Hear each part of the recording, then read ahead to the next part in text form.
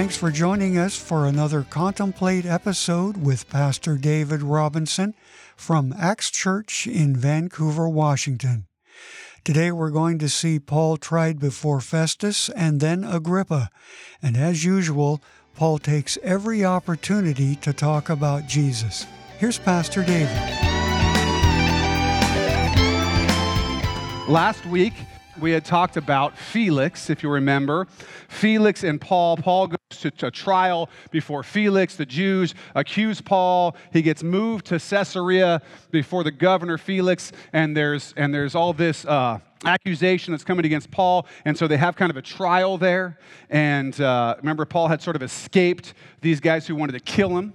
And so who were going to lie in wait and kill him, so he's kind of safe, but he's still in trouble, and he's arrested, and they have this trial, and after this trial, Felix doesn't make a decision, but instead he sort of talks to Paul, and Paul talks to him about a few things. If you recall, he talks to him about righteousness, right, and the coming judgment.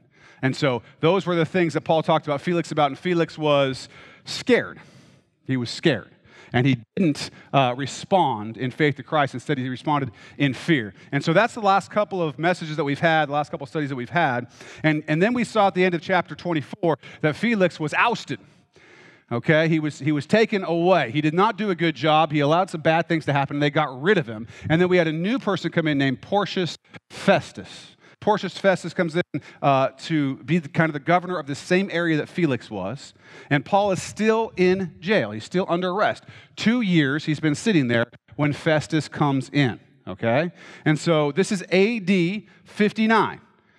The 59 AD. We know that because we know when Porcius Festus came in, so this is one of the places where we can date very accurately where this history comes from. So if you have your Bibles, if you'll turn to chapter 25, we're going to try to get through a lot of Scripture today. Now, before I do that, I want to tell you about just a little story about my friend Willie Roach. Willie Roach and I were in law school together, and Willie used to pick me up every day before school because I was too cheap to drive. And he lived kind of near me, and so he'd come in, he'd get me, and we'd drive over to law school together. At the time, there was a Newsboys song out that had some words in it that said, "Come, O Lord, and fill up my life with a light of your presence. This is my heart's desire. Father, come and let your spirit abide. I long for your presence. This is my heart's desire." Now, as that song would play, and it was new at the time, but we would blast the music, turn, take the windows down. It was cold in Virginia in the winter and whatever, but the windows would be down, and Willie and I would just be pouring our hearts out. Just at the top of our lungs, we'd be singing to the Lord, asking the Lord's Spirit to come, asking Him to abide with us and to fill my life. I had actually only recently fully come back to the Lord at that time in my life. I had walked away and found nothing but sin, darkness, death in that. And I come back to the Lord, and I was so excited about the forgiveness that He had given me, and I was amazed by it. So we would just, like crazy people, were just yelling. We're just yelling out the car, and the feeling that would overcome us of just joy. It's fun to sing loud, regardless of what you're singing sometimes in the car, right? But this is something different. It was something different in kind. There was an internal feeling of joy. There's an internal feeling of connection with the Lord that was something special and that you can't really explain. And why is that? What is it about the life of a believer where moments like that can happen? What is the thing that's different about life in Christ? Because when I was not walking with Christ, those moments didn't happen. But life in Christ, I had those moments. It's not because everything in my life was so great. Things were okay, right? But they weren't so great. It was just this incredible feeling. It was this incredible understanding as I asked for the presence of the Holy Spirit. And so why is it that those moments are possible for the believer? I want to talk about that a little bit today. Why do we get to experience that kind of joy? Unspeakable, indescribable joy. And so something Paul says here in the scripture we're going to study today clues us in as to what's happened to make that possible.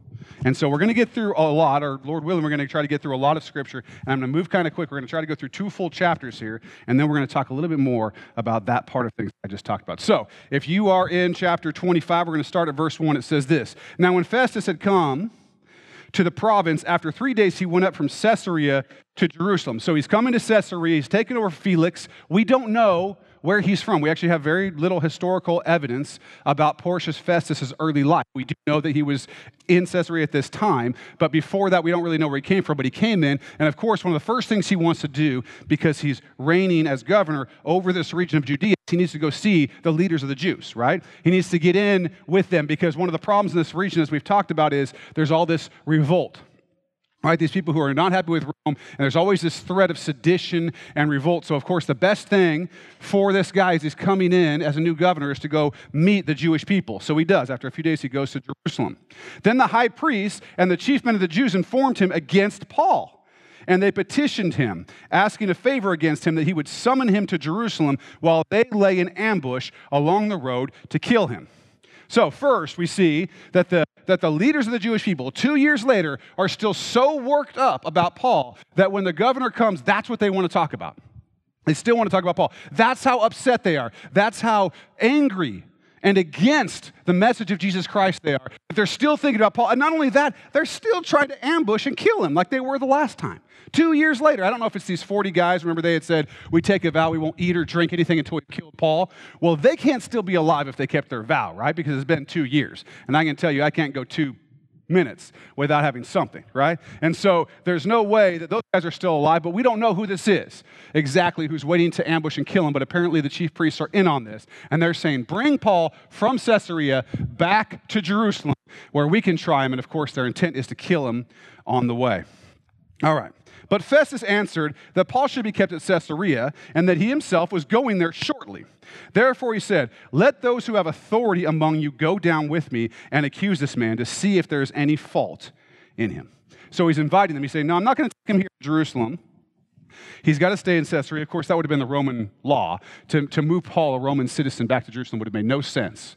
And so he needed to be tried in Caesarea. But he says, go ahead and come with me, and you can accuse him there. And when he had remained among them more than 10 days, he went down to Caesarea. And the next day, sitting on the judgment seat, he commanded Paul to be brought.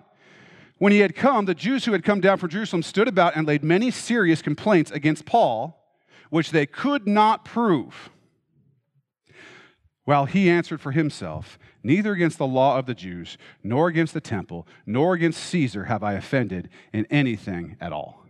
So, by his answer, we can tell that basically what the Jews are accusing Paul of is sedition, right? That Paul is causing trouble, right? The kind of trouble that would cause riots, uprisings, sedition, that Paul was against Rome somehow. Because they know that if they really want this guy, Festus, to do anything about Paul, they've got to make it hit home for him. And of course, he's going to be very concerned about sedition. So that's the type of thing that it sounds like they're accusing him, because Paul's saying, I haven't done anything against Rome.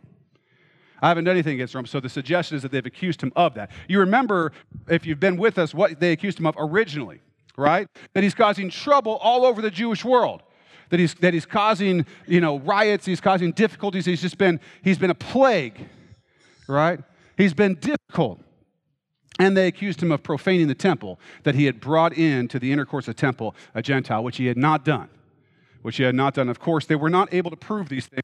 They didn't have any witnesses. It's pretty clear here that their case was weak. But, according to verse 9, Festus, wanting to do the Jews a favor, answered Paul and said, are you willing to go up to Jerusalem and there be judged before me concerning these things? So Festus still wants to get in the good graces of these Jewish leaders, even though he can tell, as we saw here in the scripture, that the things that they're saying can't be proven. So to do a favor for them, he's saying to Paul, are you willing to go to Jerusalem and be tried? Which seems kind of weird. It's like they just tell him what he has to do, right? Except that as a Roman citizen, Paul would have had the right not to have to go back to Jerusalem to be tried, but to be tried rather there in Caesarea, okay? So that's what they said. So Paul said, I stand at Caesar's judgment seat where I ought to be judged. To the Jews I have done no wrong, as you very well know. For if I'm an offender or have committed anything deserving of death, I do not object to dying. But if there's nothing in these things of which these men accuse me, no one can deliver me to them. I appeal to Caesar. So Paul is saying, no, I'm not going back to Jerusalem. He's not dumb. He knows. Remember, he was the one who his nephew had told him they tried to kill him last time. He's not dumb. He knows if they're still upset about this, it ain't going to go away. And so they're probably going to try to kill him this time, which he knows not only would be bad for him, but it would also be bad for whatever Roman soldiers were escorting him who might get hurt or killed also, which is going to cause a huge problem and going to cause big battles between the Romans and the Jews, which he doesn't want that either. So it's not even only just for himself, but he is smart enough to know, I don't want to go back to Jerusalem. So he says, I appeal to Caesar. Now, this is Paul's right. He has the right to appeal to Caesar. And if it's not unreasonable, Porcius Festus basically has to grant it to him. Okay? Now, I don't know why he didn't do this earlier. Maybe he realizes, okay, Felix didn't let me out, but maybe this next guy will. He sees the guy's not going to, that he's kind of placating the Jews. And so he goes and says, all right, I go to Caesar. And don't forget that Jesus had told Paul, that he would bear witness at Rome. So Paul knows he's got to go to Rome one way or the other. Apparently now he knows he's going to go in chains. Then Festus, when he had conferred with the council, answered, you have appealed to Caesar you shall go. And after some days, King Agrippa and Bernice came to Caesarea to greet Festus. Okay, King Agrippa. You may remember we've been talking about Herods and Agrippas and whatever for a long time in the book of Acts. This King Agrippa is the grandson of Herod the Great, and the son of King Agrippa I, who, if you'll remember back that far, was eaten by worms and died. Okay? The people started worshiping him as a god, and he didn't tell them to stop doing that, even though he knew better. And God was like, okay, dead, and he died. Okay? That was this guy's dad. Now, this is some years later, and he's now a king, and Bernice is not his wife, but his sister that has come with him, and they've come to greet Festus because, of course, Festus is the new governor to the area, and King Agrippa is like this client king who's in charge of some of these areas, not actually Judea, but some parts of the area around there. And so he comes and wants to make buddies, as these wealthy leaders would have done at the time. Okay, so that's why they're there. When they had been there for many days, Festus laid Paul's case before the king, saying, there is a certain man left a prisoner by Felix, about whom the chief priests and the elders of the Jews informed me when I was in Jerusalem, asking for a judgment against him. To them I answered, it is not the custom of the Romans to deliver any man to destruction before the accused meets the accusers face to face and has opportunity to answer for himself concerning the charge against him. Therefore, when they had come together without any delay, the next day I sat on the judgment seat and commanded the man to be brought in. When the accusers stood up, they brought no accusation against him of such things as I supposed, but had some questions against him about their own religion and about a certain Jesus who had died, who Paul affirmed to be alive. And because I was uncertain of such questions, I asked whether he was willing to go to Jerusalem and there be judged concerning these matters. But when Paul appealed to be reserved for the decision of Augustus, that's Caesar, that's just a name that gives honor to Caesar, the decision of Augustus, I commanded him to be kept till I could send him to Caesar. Then Agrippa said to Festus, I also would like to hear the man myself. Tomorrow, he said, you shall hear him. Okay, what's going on here? First of all, you got to understand something about Agrippa. Because Agrippa is from this region, from Jerusalem and so on, he is very aware of the Jewish customs, laws, and so on, traditions. Not only that, Agrippa has actually been given the right to name the high priest in Israel. So he is not unaware of these things. So when Festus is talking to Agrippa, it's because he doesn't know what to do with Paul. He doesn't know what to make of all this. Festus is clearly unfamiliar with Judaism, with Christianity. I'm not sure what part of the Roman Empire he's from, but he's confused by this. And of course, Agrippa knows lots about this. And then you see him saying, look, they're talking about some person, Jesus, who they say died, and Paul says he's alive. Once again, clearly one of the things he's taken away is the centrality of the gospel message that Jesus is risen from the dead. And he's, of course, confused about that, right? People don't rise from the dead. And so he's confused about that. He brings it to to Agrippa, and Agrippa says, I would like to hear him. I'd like to see what this guy has to say. Okay, you get to hear him tomorrow, he says. So the next day, when Agrippa and Bernice had come with great pomp and had entered the auditorium with the commanders and the prominent men of the city at Festus' command, Paul was brought in.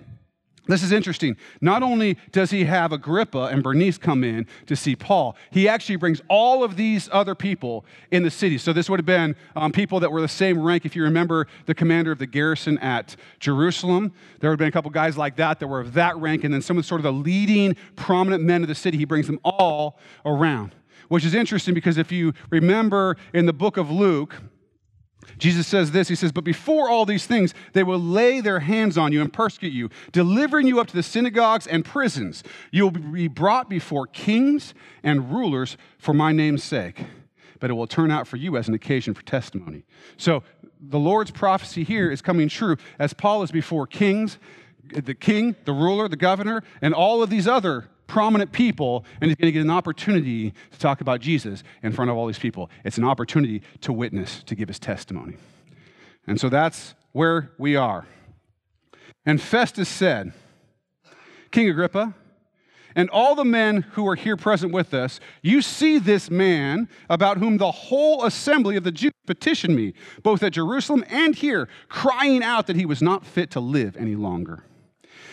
But when I found that he had committed nothing deserving of death, and that he himself had appealed to Augustus, I decided to send him.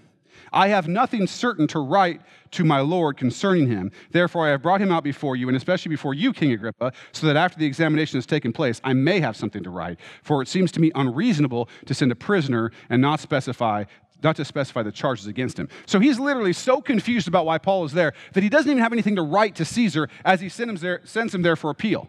Right? So Paul would just show up and he'd be like, what are you in trouble for? Nothing. All right, go ahead. Right? He has nothing to write.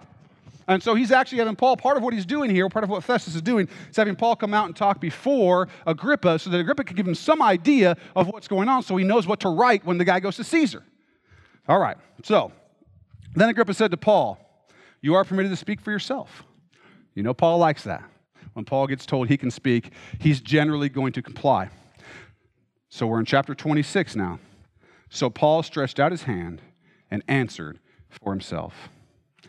I think myself happy, King Agrippa, because today I shall answer for myself before you concerning all the things of which I am accused by the Jews, especially because you are expert in all customs and questions which have to do with the Jews. Therefore, I beg you to hear me patiently. So he's saying, listen, finally, I've got somebody in here who isn't one of the Jewish Sanhedrin type leaders, but understands Jewish law, has some expertise in what's going on, and you're actually going to get to hear me so that somebody can make sense of what I'm about to say. I'm actually happy to be before you for that purpose, Agrippa. That's what Paul is saying. He says, my manner of life from my youth, which was spent from the beginning among my own nation at Jerusalem, all the Jews know. They knew me from the first, if they were willing to testify, that according to the strictest sect of our religion, I lived a Pharisee. And now I stand in them judged for the hope of the promise made by God to our fathers. To this promise, the 12 tribes, earnestly serving God night and day, hope to attain. For this hope's sake, King Agrippa, I am accused by the Jews. Why should it be thought incredible by you that God raises the dead? So here's where he's starting out. He's saying, hey, listen, Agrippa, I'm a Jew. I am a Jew. I'm a Pharisee, the strictest sect of Jews. And so I'm not coming from some weird place. This isn't some strange cult. I'm a Jew. I'm still a Jew. And it's actually for the hope of the Jews that they are persecuting me. And here's where things get turned around for somebody like Agrippa or for somebody like the Jews in the Sanhedrin. The hope of the Jews, they thought was in somebody else. A Messiah to come. Of course, a Messiah, the one that they wanted. A warrior Messiah. A Messiah with lots of big swords who was going to cut up all the Romans and give them prominence and so on. But Paul's saying, no. That's not what the hope was about. The hope is all in Jesus. It's simply a matter of interpretation, Agrippa. These people, you know the Old Testament, King Agrippa, right? These people are saying that our hope is in this thing over here. They don't understand it. And I'm saying our hope has come, lived, died, and risen again. That's what Paul is saying to Agrippa. So do you believe that? Is your hope in Jesus who died for your sins and rose again, proving everything about him was true? I sure hope so. But if you're still not sure about all this, have questions, or we can help you in any way to find new life in Jesus, call us at 360-885-9000 or send us an email. Use info@axchurchnw.org. Even better, come see us at Axe Church this Sunday morning. Get directions and all the info you need at axchurchnw.org. Thanks for listening, and I hope you'll check out the next episode for much more with Pastor David Robinson here on Contemplate.